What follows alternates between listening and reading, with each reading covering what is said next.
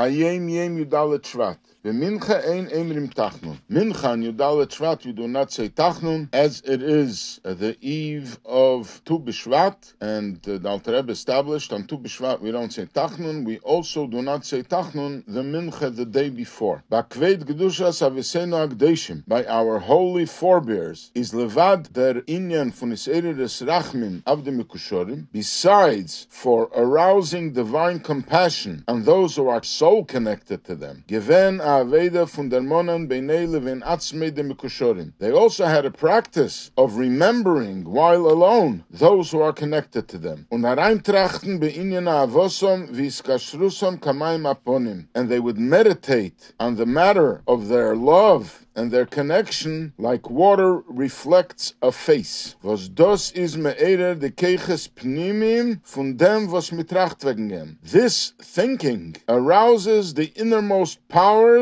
of this individual that you are thinking about. V'mirzem b'muchesh, as we simply observe, as me guckt stark auf einem, muss guckton. When you look at someone intently, he must respond by looking back. Weil die haboto pnimis is me'erer dem etzem hanefesh. Because the penetrating gaze arouses the core of the soul. The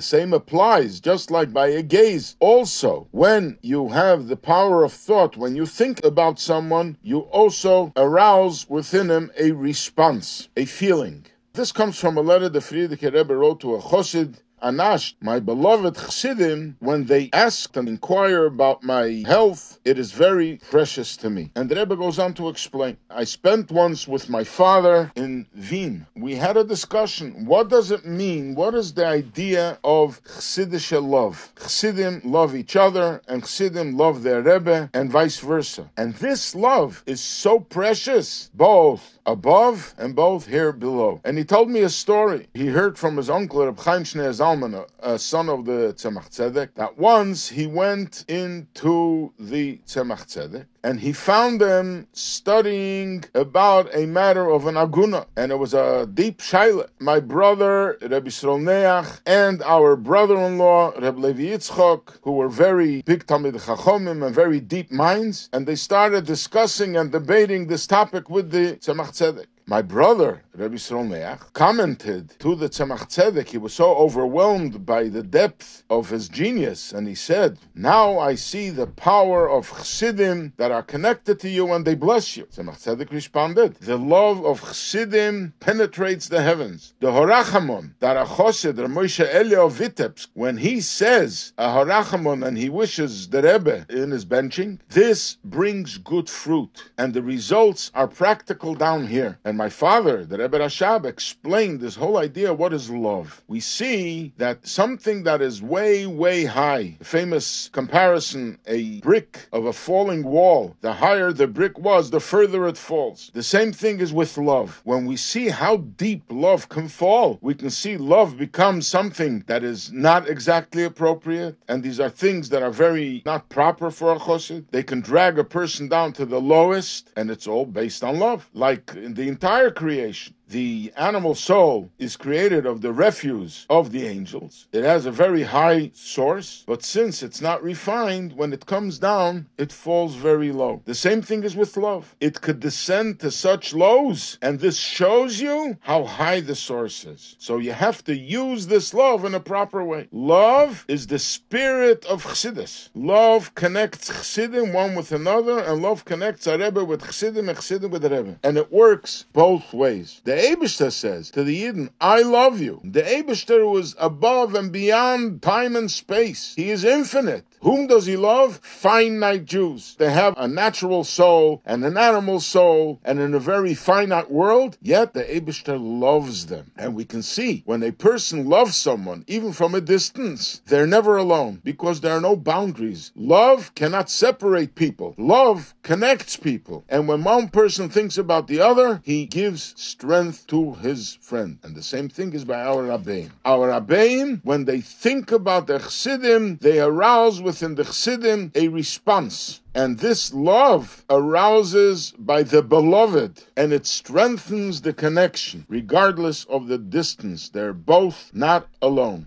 and they strengthen each other. So the Rebbe once addressed this Hayom Yom. Why is it relevant to know that it comes as a result of the Rebbe thinking about you? Why is it that when the Rebbe thinks about you, he arouses within you love? So the Rebbe says, we find that when a person has sudden awakening of tshuva, why is that? Because milmaila, from above, there is a baskol, as the Mishnah says. A heavenly voice comes out and awakens people. And sometimes people feel it. And suddenly they feel a desire for tshuva. The same thing is about love. When the Chassid all of a sudden thinks about the Rebbe, it is because the Rebbe is thinking about you. What you need to do, don't let this momentary arousal dissipate. Make sure you translate it into action. And you have to see to it that you implement it to do something that the Rebbe wants. Because the Rebbe is thinking about you. And therefore it should awaken within you good deeds and bring you to good action. And the Rebbe concludes, if this is spoken about a Rebbe who is a neshama beguf, how much more so after his passing, and how much stronger we feel our connection when the Rebbe up there thinks about us.